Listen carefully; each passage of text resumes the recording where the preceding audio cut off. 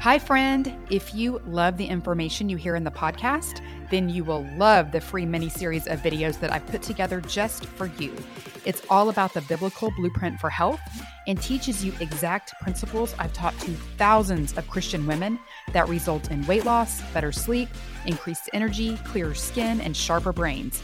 You can go to thechristiannutritionist.com/miniseries to grab this free set of short, powerful teachings that will show you how to create better health God's way.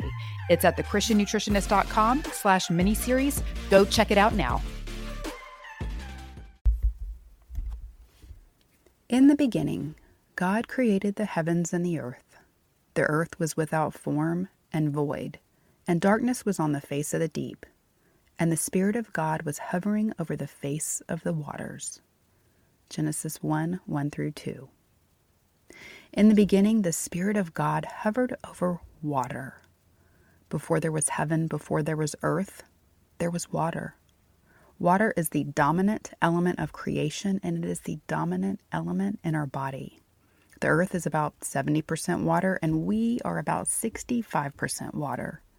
The vast majority of the earth's water is salty, and our blood, mostly water, has a concentration of salt that is similar to seawater.